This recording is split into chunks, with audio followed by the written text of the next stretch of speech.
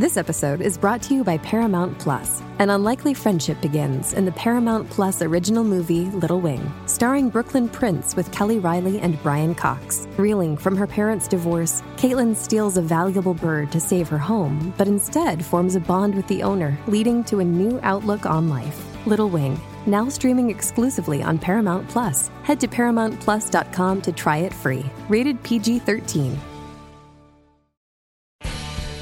Welcome to an HBO podcast from the HBO Late Night series, Real Time with Bill Maher. Start the clock.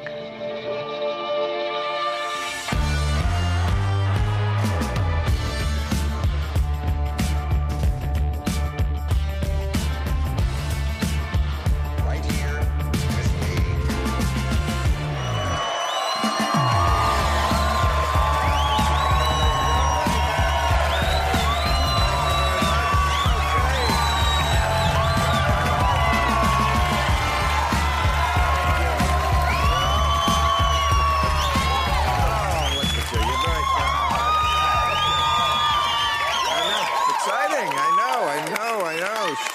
I know. It's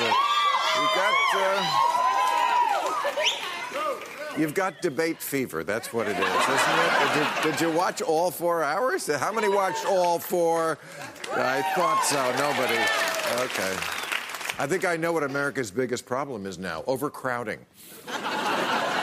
There was 20 liberals on stage. Fox News called it Comic-Con. But the debates, of course, were held in Miami. So for an old Jew like Bernie Sanders, it was a home game. And, it started out strong. Bernie promised health care for everybody. And after what Kamala Harris did to Joe Biden, Joe needed it.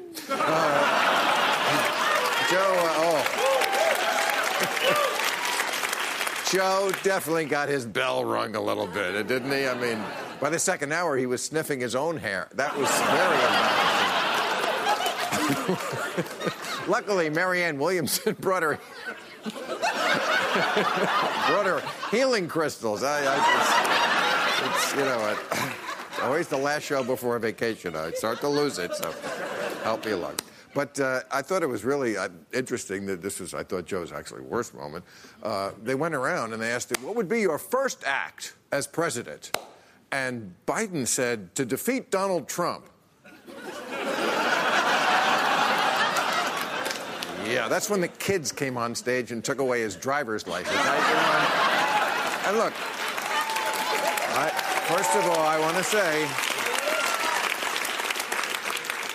I always come out against ageism, but before I say, you're hypocritical, you do old jokes. Yes, I do plenty of old jokes. Because ageism does not mean everything old people does is okay. It means judge people individually by who they are and how they act. And I'm sorry, it's a case-by-case basis. Some people do look good at Joe's age. He didn't look good last night. He did look kind of old. And it works the other way. Swalwell looked too young. Kept asking to pass the torch. He wouldn't stop bringing it up. Finally, Yang offered him $1,000 to shut the fuck up.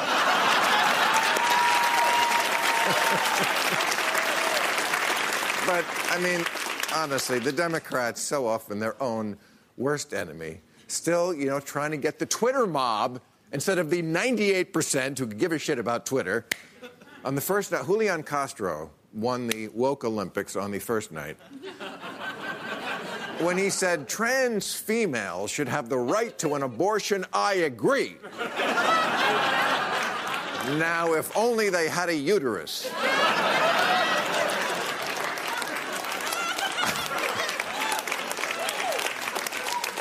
Try selling that in the red states. If a man identifies a woman, then we stand with her right not only to imagine that she's pregnant, but to terminate that pregnancy, which is not possible.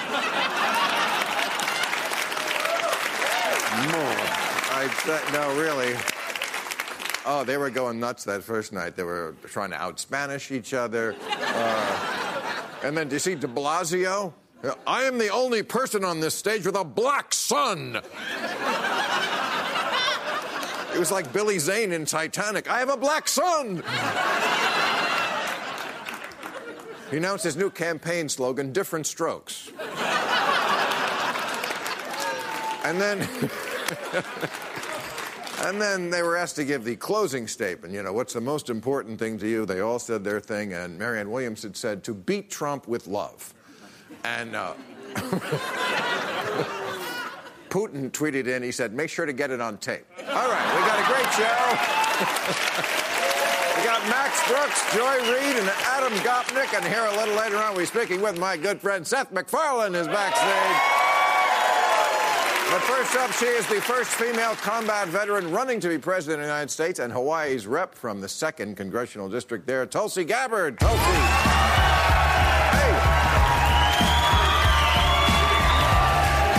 How you doing? Aloha. Great to see you again. Yes, great to see you.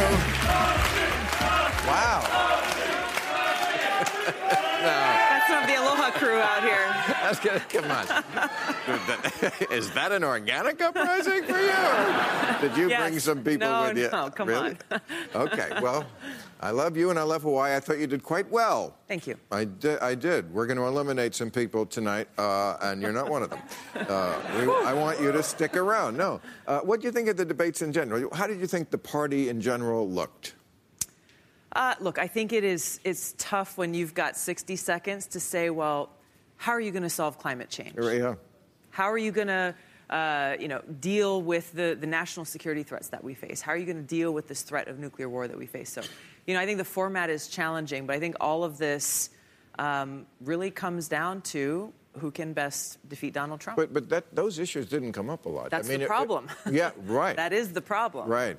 Well, if I was just passing viewer who was like checking over the field, shopping, my first look at a lot of these people, I would have thought, well, the Democrats really, really, really, really, really, really care about illegal immigrants.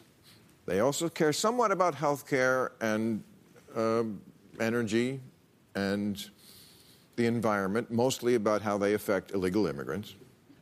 At one point last night, they were asked, or was it your night, to raise your hand if you think that illegal immigrants should get free health care. And they all raised their hand, and this was the New York Post headline today, who wants to lose the election? Yeah. What do you think about that? Well, look, I saw an interview that you did recently talking specifically about how the media is driving for profits and ratings and divisiveness rather than actually looking at what are the real issues that the American people are struggling with. How are we as candidates running for president seeking to solve those challenges? But ultimately, I think what all of this comes down to is that ultimate question is who is the best candidate to defeat Donald Trump? That's our objective in November of 2020. But the people on the stage, they seem to be playing to the Twitter, Roddy. Yeah. That 2%. One thing I like about you is, having been to war, I feel like your attitude about the Twitter people is like, I've been to war. So, like, I could give a shit what you people say about me. That's pretty much it. Yeah, I think so. It's true, though. I mean, this is really about leadership or the lack thereof. And we have too many politicians who, put their finger up to the Twitter wind and see which way it's blowing. Right. And then respond or change their position or whatever the case may be, rather than actually leading, looking at these issues based on their merit, on their substance, saying, what is in the best interest of the American people? That's what I try to do. And honestly, people have a hard time figuring me out because I don't play those games. Right. I don't fit in those boxes that they set up. Right. And, politicians have always put their finger to the wind. That's okay to some point. You're supposed to represent, to a degree, the people who voted for you. But put your finger up to the 98%. Yeah. Not the 2%. If you're going to put your finger in the wind, don't do it to the 2% wind, is my request. Okay. So what do you think of Putin? This all got buried because of the debates. Yeah. Trump is in Japan. He met with Putin. Loved it, of course. His spirit animal.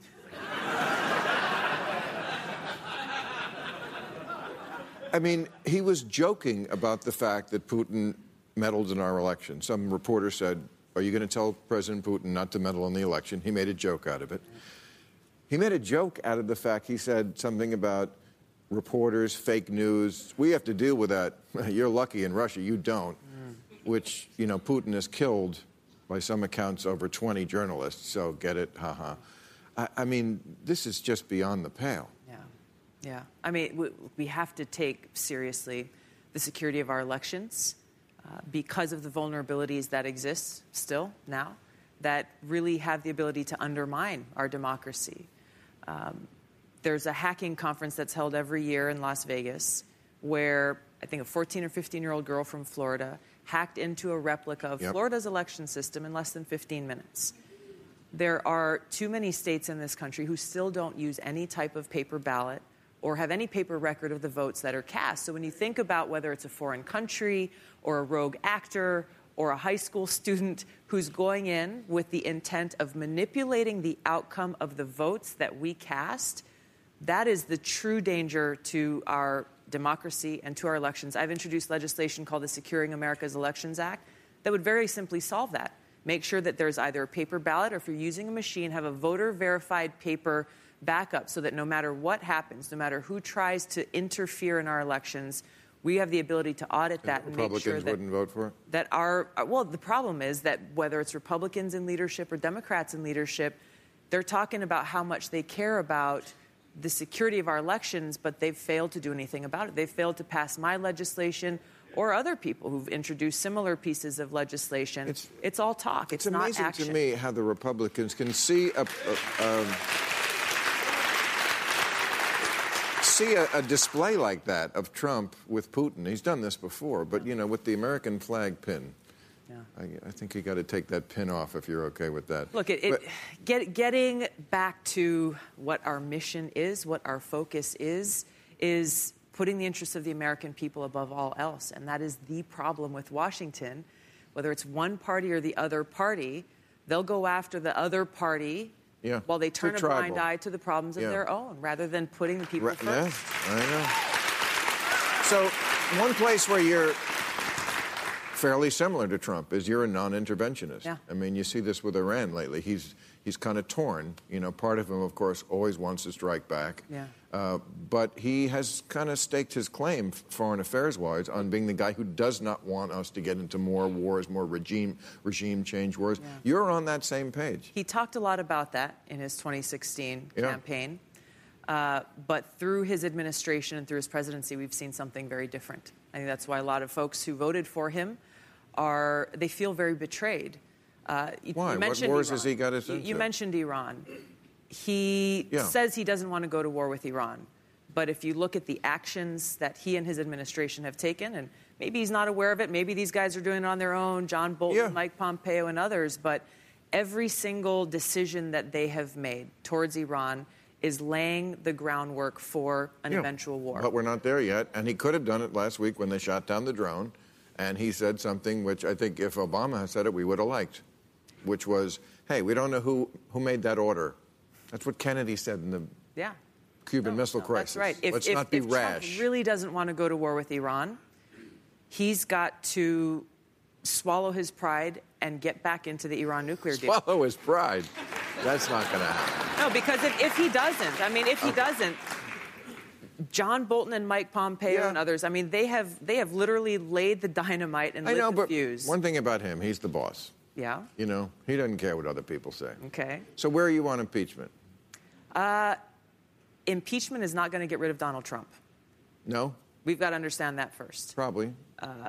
It's realistically, it's so not. You're a no on that yet. No, because I think it's important that the American people are the ones who decisively defeat Donald Trump in 2020. Okay. That's the debate in your party. Yeah. Good luck with the campaign. I'm glad you're out there. Good to talk to you. Tulsi Gabbard. Thank you. Okay, let's meet our panel. Okay. All right, here they are. He is a non-resident fellow at the Modern War Institute at West Point and author of the new graphic novel Germ Warfare, a graphic history, Max Brooks. Max. He's a staff writer for The New Yorker and author of 1,000 Small Sanities, The Moral Adventure of Liberalism. Adam Gopnik. Adam. And she is the host of MSNBC's AM Joy and author of The Man Who Sold America, Trump and the Unraveling of the American Story. Joy Reid back with us. Great to have you. Okay. So, look, there's too many people in this race, right? So we saw them last night and the night before. I think tonight I'll give you veto rights, but I'm going to get rid of 10 of them right now. Is that okay? Can we just feel, okay. And if you disagree, just say, but okay, this guy, Hickenlooper, nice guy, no, get out, okay? Nice guy, get the fuck out. Okay, this is Michael Bennett. You know, if you Google Michael Bennett, the first 5 that come up aren't even this guy, named Michael Bennett. Get the fuck out. Okay. Vice Principal Delaney, nice guy again, another year. Get out. Tim Ryan, I think he said one good thing. No. I like him. Kirsten Gillibrand. Al Franken says hello. Eric Swalwell, I like him, but, you know, too young. Looked like he was wearing a toupee last night. Get the fuck out. Marianne Williamson. Wait. What? We need to get... No, she was never supposed to be there. Who? The crazy hippie lady. Yeah, no. I heard that there were too many Democrats. She snuck through security. She got herself on stage. And Rachel Maddow was just too overwhelmed and didn't notice. Okay. She said a great thing about health care that I'm going to try to read after the show. During the show. But Andrew Yang, really smart guy, wrong business. You're in the wrong business. Beto, I like Beto a lot. I talked to him for... Pastor Beto. You want him still in? Well, should I? He reminds my daughter of a youth pastor, so I feel badly to let him can have go. that picture. Okay, but he's not doing good. He's not looking good. It's not going well. Not going well. And this guy starts spreading the news. You're leaving today. Okay. All right. So now we got it down to 10, right? Okay. So. We are off till August 2nd, and so this is our cliffhanger episode, where you'll come back in a month and see if Joe Biden has survived. What are your debate takeaways? So, it's interesting that you did that the way you did, Bill, because I do think of this kind of like either Survivor or The Bachelorette. Right? So the idea is there are 20 people, they want to all get a rose. So your strategy has to be either eliminate someone else so that they don't get a rose, right? Be the nice person nobody attacks so that you can remain and go on to the next round, right? Or be the villain like Omarosa was on The Apprentice. Then you go to the end because the producers won't let you be cut, right? So everybody went in, and most people didn't think about that. It's not a serious country. Well, unfortunately, Trump is president, right? The reality show is the reality. Yeah, but this proves it's not just him. Yeah, but this is the Democrats. They're doing it. They set it up like this. They could have set it up more serious. The whole thing, Bill, had the quality of a totally surreal charade. Because there we get the perky debate music and that big image of the White House as though George Washington were still living in it. And it's as though nobody wants to pay attention to the reality that the guy who was actually in it is an overt enemy of liberal democracy. Yeah. Is a guy who every day does something to attack not just the norms or the premises of liberal democracy, who's playing a scene out of Goodfellas with Vladimir Putin at the same time. We are living in the midst of a national emergency, and what we see in the Democratic debate is argument about how much private health insurance are you going to take away versus what percentage you're going to take away. I think also, that's right. And also I thought this was a great debate for the presidency of Sweden. Yes, the same. I'm going to take away your guns. I'm going to raise taxes on the middle class. You don't get to pick your doctor. They should just dub it. Prepare to take your guns. What country do you think you're running in? Could one candidate have said before they tried to outdo each other and how much they love, and we're all compassionate. Right. This is the compassionate party. You got that vote. Yeah. Could one of them have said, Trump always says we're for open borders. We're not. First thing we'd like to establish is that we're for secure borders. And then go into your compassionate Well, but the same thing but is... I think before you even do that, we have to do what you're talking about. Because I agree with you that the problem that we're having, and I think the Democratic Party is having it writ large, not just in this debate, they're not taking seriously the threat that this president presents to democracy. They're debating as if Jeb Bush is the right. Exactly. Standard issue Republican. Standard issue Republican. And the worst of that is, Joy, too, is it re-normalizes Trump. Because by treating him that way, it makes him seem more normal. And the other horrible thing that they're doing is that they're giving hostages to Trump. For instance, on immigration, yes, but also on health care. In every one of those wonderful universal Medicare systems, and, I feel very personally about this, as they all like to say. Everything is so personal. Well, I feel very personally about this because I was raised in Canada with universal health care, lived for many years in France with a wonderful system, and every one of those systems has a strong private component to it. Private insurance goes along with public insurance. That's all you have to say. Of course we're going to keep private insurance going. You talked about immigration. This is not a standard immigration debate. Right. What we have now is a debate over whether or not the United States is operating concentration camps at our border. Right. We have an almost Geneva Convention level threat to people's lives. What, 6 children have died at the border? We're throwing kids in cages. We're putting up military tents. This is not normal immigration People died when policy. Obama was president in the same situation. But he didn't have this policy. This policy of taking mothers from their kids, this idea that we're going to set up camps Again, at the border. we all agree. This is Trump. We all agree. We need to debate that on the level that it is. As serious as it is. I agree, Joy, but there are 1,000, to coin a phrase, 1,000 small sanities between accepting the bigotry and brutality of Trump and simply seeming to suggest that we can have open borders, which is a total another hostage we're giving to Trump. I don't think any Democrat said that. No, but it's always about this one thing. Right. Should we call it concentration camps, or should we call it something less? And really, most of the debate should be over here in another bigger area. But and can we also point out, in a culture where everybody gets offended about everything? Yes. Jew, half Jew, half Jew. We got 2 Jews. Anybody here offended by using concentration camp? A little bit. A little bit? Okay, yeah. A little enough to completely walk away and throw everything out the window? No analogy is ever perfect. No analogy runs on all fours. So but what's happening at the border, we know what it is. Right. We see what it is. It's horrific. It makes us look like the kind of country we used to send monitors to. Right. But absolutely, Joy, the problem is that those things are so horrific, and this returns to my original point, that if we try to treat them as though they're normal political issues, we normalize Trumpism. Can I show you this? This is from 2016. This is Trump talking about, well, just watch. Our inner cities, African Americans, Hispanics, are living in hell because it's so dangerous. You walk down the street, you get shot. All right, now remember, all the liberals going nuts about this. It was so unfair. It was so wrong. Here's Cory Booker Wednesday night. I hear gunshots in my neighborhood. I think I'm the only one. I hope I'm the only one on this panel here that had 7 people shot in their neighborhood just last week. Yeah, but the difference is Cory Booker doesn't believe any country run by a black person is a shithole that is ungovernable, right? Donald Trump. Whoa! You're changing the subject. No, but I'm saying that the difference Trump is where it's coming from. It's different. It's where it's coming from. Donald Trump is also the guy. His own lawyer said drives through black neighborhoods saying these people don't know how to live. His attitude toward African Americans is important here. Cory Booker is not hostile to the African American community. I don't think anybody. Just Biden. That's what he's hostile. But that really misses the point.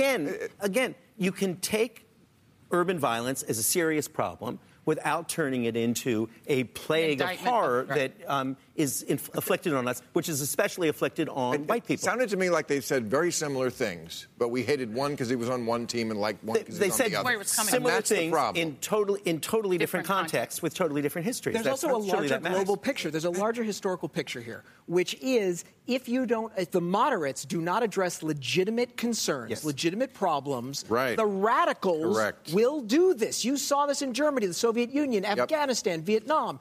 Anytime there's a legitimate concern, if we don't get in there and solve the problems instead of ignoring it, the radicals will hijack those problems, and that will make it their banner issue. What's the legitimate concern? The legitimate concern is, okay, there's been illegal immigration since I was a kid. Okay, right, so what do we do? What's the legitimate concern? The legitimate concern is people think that their jobs are being taken away. So it's not necessarily a legitimate concern. It's a perception among some people that these brown people are a threat. We need to dig in and figure out, why are the jobs going away? It's not because I don't know anybody that I grew up with in high school who put strawberry picker as their main goal.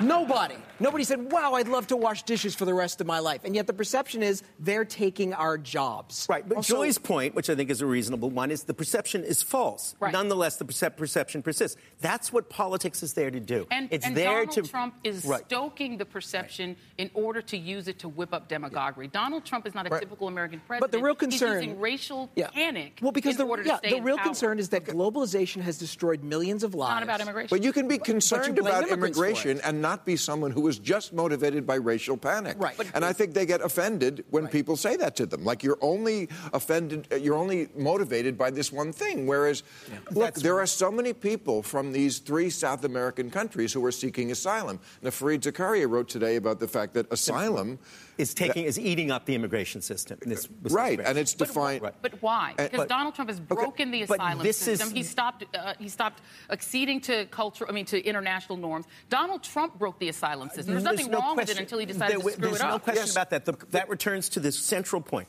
and that is that Donald Trump has so perverted the basics of American democracy that it makes it only possible to think that you're identifying with a brutal bigot when you take a more cautious attitude towards immigration.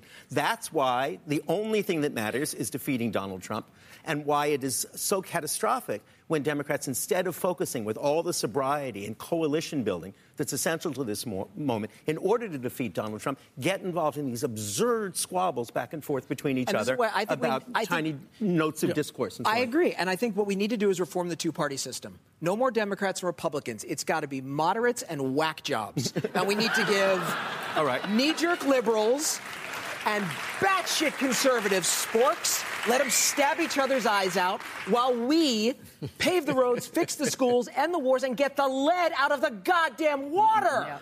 All right. Time for... Yes.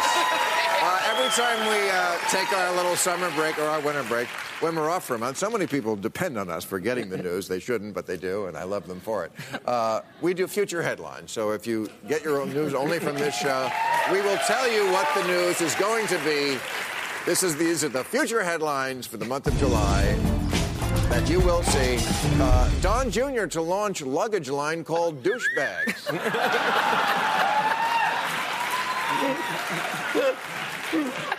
Utah legalizes eye contact during sex. Teen texting while driving runs over teen texting while crossing street. Neither notices.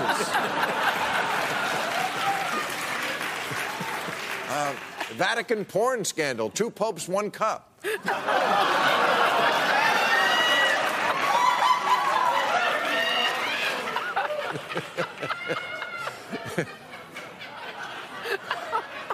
Thank you. Taco Bell unveils own version of Impossible Burger, unlikely burrito. NASCAR officials admit even they can't tell which car is winning. And Trump denies raping the environment. Earth not my type. All right, let's bring out Seth. He is the ultimate multi-hyphenate. He's the best voice actor we've ever really had on television or movies in America. He's also, what does he do? He's a director, he's an actor, he's a producer, he's a singer. He's only ballerina is the only area of show business he has not yet. Oscar host. He stars in the new, he's on the new Showtime, I can say that. Wow, miniseries, The Loudest Voice. They never used to let me say that. You must have a lot of pull. And his latest album is Once in a While. Seth MacFarlane, everybody. Seth.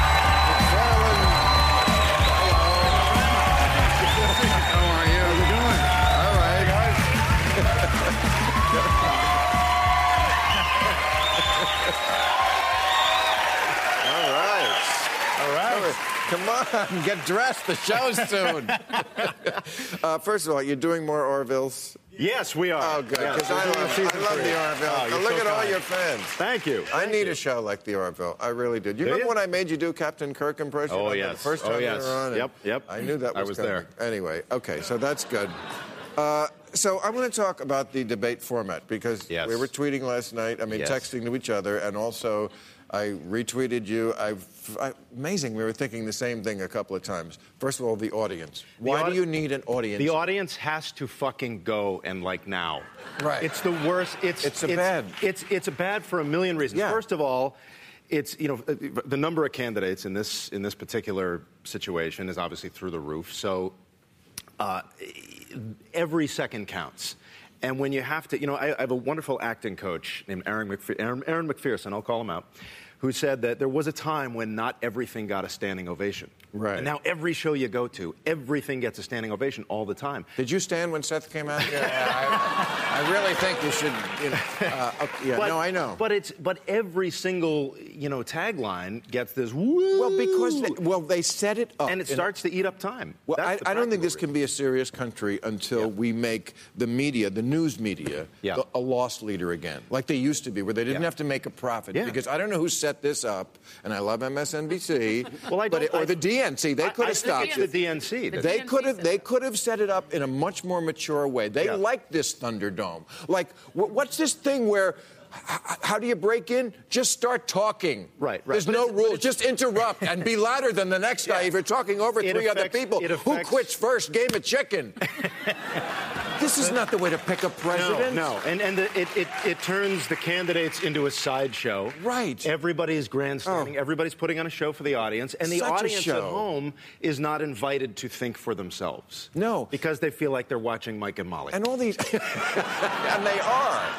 All these humble brags about, everything is personal. Like, everything is a personal thing. Yeah. And everything has to build into this anger thing and outdoing virtually everybody else. You think you don't like kids in cages. I don't like it even more than this guy doesn't. I gotta say, and I warmed up to Kamala hugely last night. I thought she did fantastic. But the one candidate who seemed immune to that was Buttigieg. Yeah. He was the one candidate who seemed like he was... whether the audience was there or not, you would have gotten the same performance. Yes, I think that's true. And we both had that same feeling that Pete could be the guy. He to me, and again, this is so interesting about age. You can be old and dumb, and he was the youngest one on the stage, and I thought he looked the most mature. He looked the most real. Yeah. He looked like he didn't have to think. He's the smartest kid in the class. He didn't have to. And we're not just saying that because we're gay. No.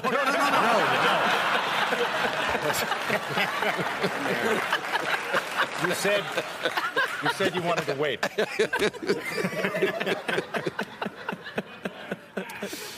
Did my balls taste funny? No, but he is like the smartest guy in the class. Every time, the only thing I ever wanted out of politics was for the president to be smarter than me. Right. That's really what I want. Yes. I want whoever the president is. Buttigieg is smart, but I thought the single most impressive moment was when he was asked about his relationships with the police department, and he said, because I couldn't do it. The reason there was a problem, I didn't get it done. He owned it completely. And he was very eloquent. Buttigieg obviously is a very smart guy, very eloquent. The challenge he's going to have is that the road to the Democratic nomination goes through black voters. Yes. Right. And I was in the room with two African-American men watching. And as he's saying that, both almost simultaneously said, then why didn't you fire the police chief? You fired the black chief. The challenge for Buttigieg is that most of the other people who are asking to be president are coming from a position of legislative power. He's already got executive power, and he needs to have demonstrated that he used executive power in a way that was helpful to the 40-something% of African Americans in his city. And he could use an endorser, somebody from his community who said, yes, this guy was on our side. His challenge is that for all his eloquence, he's not moving the black community because they're saying, wait a minute, when the first police chief thing happened, you fired the black chief. When the second thing happened, what are you using your power for? I think that's the challenge. I've never normally recommend a book that is written by a candidate running for president, but I actually read his book, and it's a real book. It was very enlightening. What was it? Shortest Way Home. It's called. It was very informative as far as that issue. And most Americans aren't going to read it. They're just going to look at. So what is it? Damn it, read the fucking book. What does it say? I mean, we all have books, so we're like, read books. Well, summarize it. It's so dicey and so complex. Okay. And I'm certainly not going to summarize it in the age of Twitter. Right. But it is. I'm reading this and I'm like, holy shit. But what if this creates? How the hell would I handle this? And I couldn't answer it. Or what if this creates the ultimate wedge in the Democratic Party? Yeah. What if the Brentwood crowd is all because Pete does crazy good with the upper educated white the rosé people. That's his political challenge. I mean, I have a strong liking for Pete Buttigieg because I have a certain class interest in short, overeducated, articulate little people, right, doing well in the world. So I naturally am drawn to him. But that's what a great politician has to do. He got over the hurdle last night. And exactly like Obama in 2008, when Obama was faced with the Reverend Wright issue, and he rose to that challenge in the opposite direction, so to speak, Buttigieg is going to have to do that. He's going to have to prove to the African-American community. If you collapse in South Carolina, you will not be the nominee. But that's his challenge. Can I read what Tim Ryan, who we threw out already, sorry, Tim, but I thought he made a point the first night which got lost, which is something I kind of say a lot. I call the toxic D. why is the D next to your name in about half the states in this country just complete poison? And he said, we have a perception problem with the Democratic Party. We are not connecting to the working class people in the states I represent, like Ohio. We've lost all connection. We have to change the center of gravity for being coastal and elitist and Ivy League, which is the perception, to be somebody, these forgotten communities, blah, blah, blah. But I mean, that is a meme that he's saying that the data doesn't support. I mean, I literally sat and just read the data from the 2016 election. And to the extent that white voters were economically anxious, it produced one of two things. No vote at all, because poor people don't vote of any race, or a vote for Hillary Clinton. Donald Trump's voters were more affluent than any of the... Right, working class. I do think it's true. We put it on the white broke people when they're not the ones who elected Donald Trump. It is perceived that liberals, right, in a bar fight, when everyone is throwing bourbon bottles, the liberals are trying to start a tasting of artisanal bourbons, right? Right in the middle of it. And that is a perception. Have you been in a bar fight? No, I'm and not going to lie. That is a perception that we do have and that we have to work against. But Joy said something amazing on MSNBC last night. Right. She said... She was doing my show. I heard it. Thank you. Yeah, thank you, girl. I like that. Come on. She said African-American voters tend to vote with their heads and not with their hearts. They're very practical. They're very strategic. Now, Joy, would you be offended if we culturally appropriated that for white voters? Would it be all right? Maybe you could teach a class. I don't know. But in pragmatic voting. But actually, there is this sense of like, I need to be inspired. I need to vote with my... African Americans don't need that. They need to know who to win, because the stakes for African Americans are so much higher. The stakes are usually put on the president. So what happens? Is that why they're still with Biden? They think he can win. They think, give us a white guy who can beat Trump. Do you think even after last night? Older African Americans are sticking with Biden for two reasons. Nostalgia, he's Obama's guy. And number two, there really is a perception that because Trump is president, that this country is not where we thought it was in terms of its maturity racially. And so they're like, give us the white guy who can beat Trump. Tall white guy. Right. And so a lot of older African Americans are sticking with him despite what happened. But younger African Americans is he still that? Yeah, that's it. Is he still that guy? If he cannot overcome Kamala Harris, who is his friend, what is he going to do against Donald Trump? That's his challenge. He's got to do better than he did last night. Or could not have done worse. Very so you think there's... And the ageism attack, this whole thing when Swalwell was saying, you're old. Right. Wait a minute. We're up against Trump. I don't care if he's old. I don't care if he died last year. Prop him up, put a pussy hat on him. Yay! Like El Cid in the movie. The thing about that is troubling is that I work in film. We work 13, 14-hour days. I'm 45. By the end of those days, I'm fucking wrecked. I have nothing left, and that's a job that's a fraction as stressful and as taxing as President of the United States. That is a concern. I do worry that... But you drink during the day. Well, but can I just say that one thing that Kamala Harris did do, and she distinguished herself last night as the one person who I thought was showing me what a debate with Donald Trump would look like. What it would look like for her to go head-to-head with Trump. She showed me that, and I think that's why a lot of people are gravitating, especially, younger African Americans would like to have that hope again. I think she gave people that hope that she could be the one that could take on Trump. Bill Barr already. She showed that she has those kinds of skills. She would prosecute Trump. But the difference is, the key difference in voters are, no matter who is the Republican candidate, at the end of the day, they will get behind him. Because they know, no matter who he is, he will do something more for them than the other side. Our side will say, I'm just not inspired. I'm gonna stay home. Yeah. If that doesn't change, it doesn't matter who gets the nomination. If we don't all come together, we're dead. I remember being at a...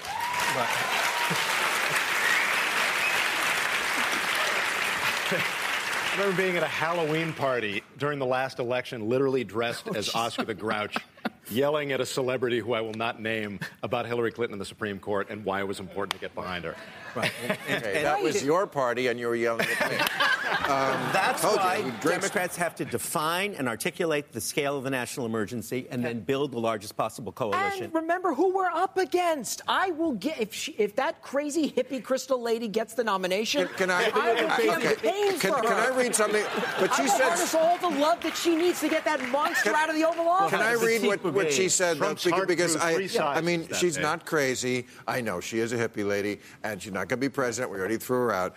But For me, who has been saying this exact same thing on television for a very long time, it was very gratifying to hear somebody say, we don't have a health care system in the United States. We have a sick care system. What we need to talk about is why so many Americans have unnecessary chronic illnesses, so many more compared to other countries. And then she mentioned big pharma, insurance companies. She said it has to do with chemical lobbies, environmental policies, food policies, drug policies. Yes. And I'll give you one more that she's even too much of a politician to say the people of America don't lift a finger to help with health care. Right. They make horrible choices. They eat constantly. And we never ask them. We have this giant health care problem and giant health care bill. We never ask them to participate that's a national in security the solution. issue. You know this? And by the way, though, when Michelle Obama tried to grow a garden and tell kids to have healthy lunches, you would have thought that she bombed, a major American city. But people acted like she's taking our French fries. Sarah Palin acted that way. But you know who's also up in arms about this? The U.S. military. Right. Because this is true.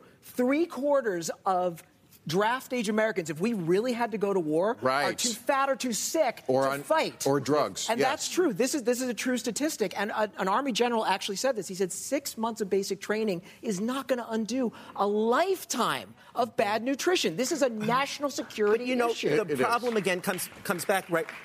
Michelle put that organic garden in, and one of the first things Trump did was to dig it up. Why did he do it? Because fuck those carrots. Exactly. Yeah. Because it's a symbol. It's a nihilistic act. Because we're so tribal. It's tribalism. Intended to offend. And so much that's why Trump serves fast food. He knows that climate change is real. He just knows that we want it gone. Right. And he would rather. That's what it is. He would rather expire from the heat than give us the satisfaction. Then that should be our idea. We should all embrace Russia. Then he'll turn against it. Right. If we all are pro-Russians, then it'll be like, fuck Russia. All right. So something happened yesterday that is so much more important than everything we have talked about, which is a little weird. We should probably be better citizens, but, we are an entertainment show.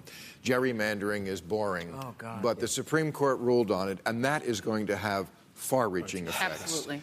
This debate will be forgotten in a week. But the Supreme Court, John Roberts, now the swing vote, 5-4. This is Brett Kavanaugh being on that court, and the other guy who stole Merrick Garland's spot being on that court. And gerrymandering, we all know what gerrymandering is. This was the Supreme Court's opportunity to get in there and do something to save what we have left of a democracy, and they decline. None of our business elections. Reminds me, Roberts, same way with the Voting Rights Act, same way with Citizens United. Like, we don't get involved in elections. Let this country go to shit. That's not... And by the way, John Roberts has been an opponent of the Voting Rights Act since he was in the Reagan administration. He's not the incidental side swing vote from Kennedy. He's actually an active participant in this. This is engineering minority rule. The idea here is that they're pretending it's partisan gerrymandering. It's just a euphemism for racial gerrymandering. It's taking everybody black in Mississippi and putting them in Benny Thompson's district. And if one black another congressman, 4 years, every black person in Mississippi. Mississippi's 33%. Democrats do it too, but it's on nothing like the same scale. Nothing on the same scale. And if we lose the Supreme Court, if we have another 4 years of Trump, forget it. They'll have we'll never get that. Two crucial points here, too, though. It's another 5-4 decision. Crucial Supreme Court decisions were never in the past narrowly 5-4 decisions. It reveals that the court no longer has anything approaching real constitutional scrutiny. It's a straight up and down partisan vote. And Elena Kagan's dissent on it was eloquent, and she asked the crucial question. She said, is this anybody's idea of what democracy is supposed to be? But it remains a respectful dissent. At what point does the degree of iniquity force the liberal justices on the court to say this is intolerable? This is nakedly or force the Democrats to listen to Pete Buttigieg and say maybe we need to add some more members. Or that's not an obscenity or craziness. That's a necessary. But also, just so folks understand why gerrymandering is so bad. Because when you're in a safe district like that, when your district is gerrymandered, so you cannot lose, there is no incentive to work with the other side. You can only be primaried from the fringe of your party. That's one reason why they don't go against Trump. They can only be primaried from the right. Okay. Final question. We have 2 minutes left. It is the 10th anniversary of Michael Jackson's passing. You still play his music?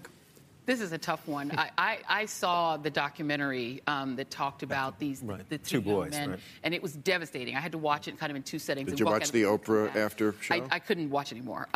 It's difficult because I grew up with Michael Jackson. You know, he's something that's so much a part. It's not everybody did, even people who didn't grow up with him grew up with him. Yeah, I mean, he was so much of The Wiz, my favorite film of all time. Michael Jackson's music.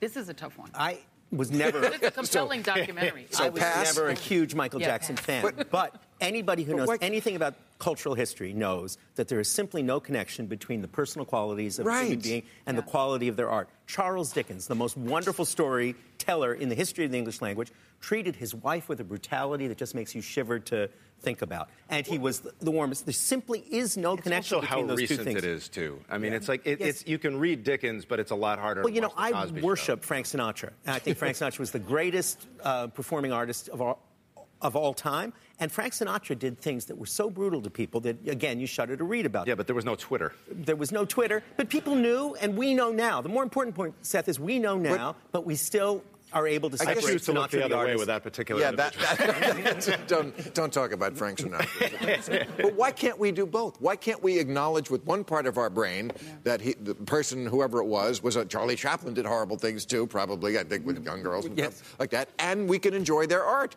I mean, I am going to keep playing Michael Jackson. Because his music...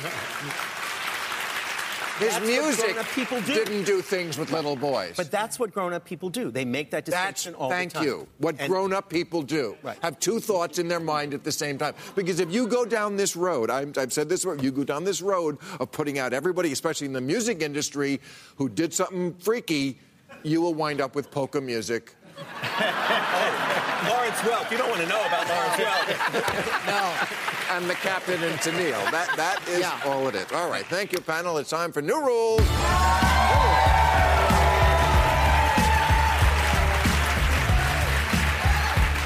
Okay, new rule. Now that the Justice Department is alleging that Representative Duncan Hunter used campaign funds to pay for his affair with a lobbyist and his affair with a woman in his office and his affair with a woman who worked for a congressman and his affair with another lobbyist and then another lobbyist, he has to admit he has a type. And that type is anyone not my wife. Also, Representative Duncan Hunter has to tell me, before our interview, you washed your hands, right? No.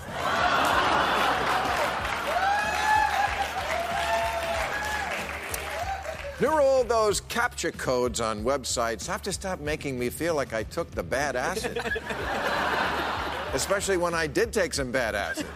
Because then you send me to the other screen where it asks, are you a robot? And I spend the next 30 minutes thinking, whoa, maybe I am a robot.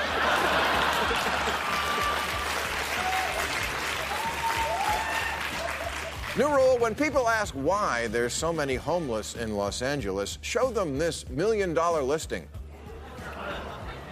Let your imagination run wild, says the ad. More like let your imagination pitch a tent under the freeway. It's perfect for your dream home. Yeah, if your dream is to make crystal meth for MS-13.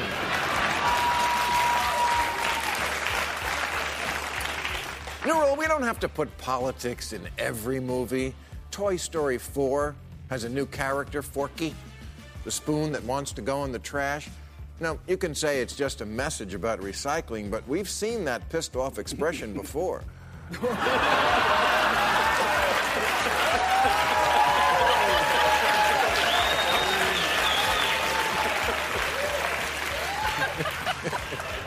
New rule, Spencer Gifts has to explain why they think it's appropriate to sell both Rugrats jigsaw puzzles and remote control vibrating panties. Geez, half the store is Toys R Us and the other half is Toys in Us.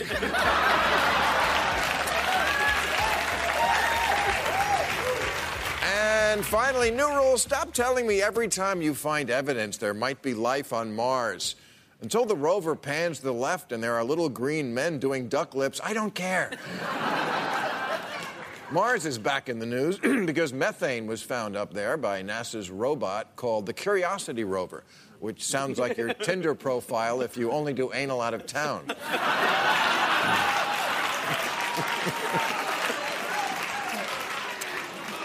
And now with the 50th anniversary of America's first man on the moon moment approaching on July 20th, there's lots to talk about space forces and manned missions and going back to the moon and on to Mars and...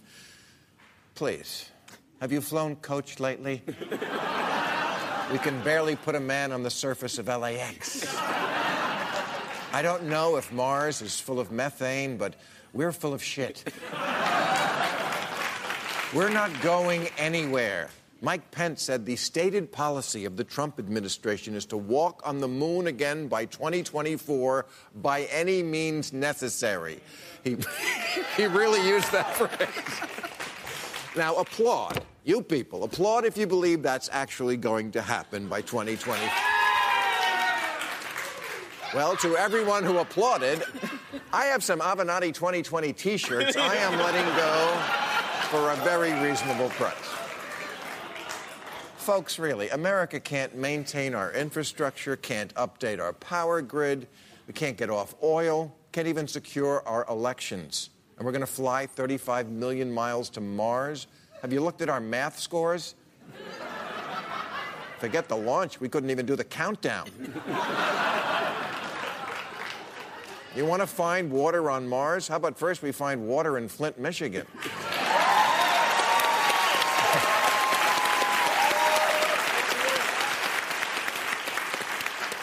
I'm sorry, but we're not the we'll race you to the moon country anymore.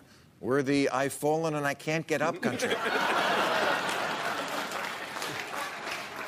And as far as this argument goes that we got to get back to the moon to use as a launching pad to get to Mars, where we really got to go, because we're trashing this place so bad, we need a backup planet. Here's an idea. Instead of going to Mars, how about we just stop treating Earth the way Led Zeppelin treated hotel rooms?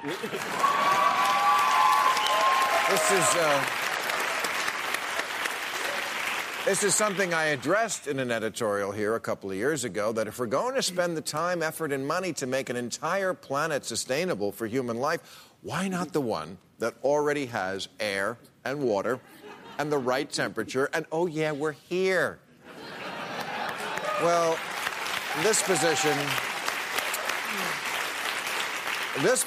was deemed completely unacceptable by a number of experts who live in their mother's basement, who accused me of being anti-science. I'm not anti-science. I'm just a big fan of oxygen. It's my second favorite thing to inhale.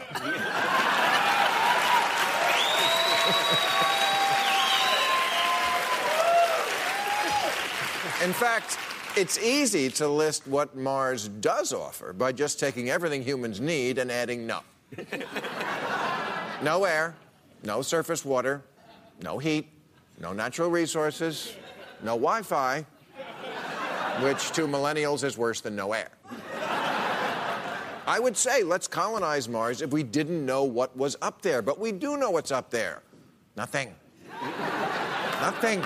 And even if it comes to that, and we do someday need a side-piece space rock, why not the moon? Instead of going all the way to friggin' Mars, why travel tens of millions of miles when we have our own desolate, lifeless shithole only 250,000 miles away?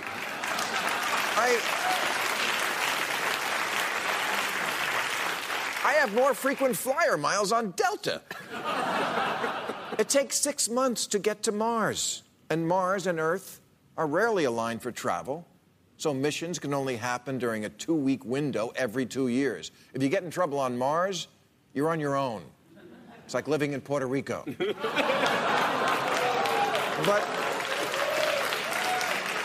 But we can get to the moon in 3 days. Amazon will be delivering there.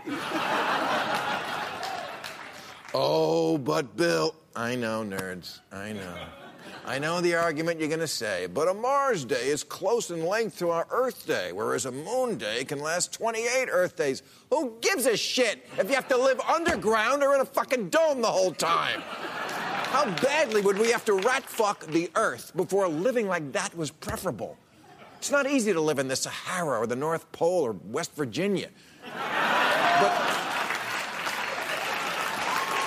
But it still beats Mars. It's summertime now. Don't you want to be outside? I'm going to spend as much of my July vacation as I can outside, where I can do so many of those summertime things I like that I couldn't do outside on Mars, like breathing and throwing a frisbee and peeing in the ocean. I love summer. Summer on Earth, ice cream. Summer on Mars, you scream. All right, that's our show. We're off for July. I'm back on August 2nd. I'll be at the Washington Pavilion in Sioux Falls, South Dakota. Wow, August 18th and at the Mirage in Vegas, September 6th and 7th. I want to thank Max Brooks, Adam Gopnik, Joy Reid, Seth MacFarlane, and Tulsi Gabbard. Stay tuned for Overtime on YouTube. Thank you. Catch all new episodes of Real Time with Bill Maher every Friday night at 10, or watch him anytime on HBO On Demand. For more information, log on to HBO.com.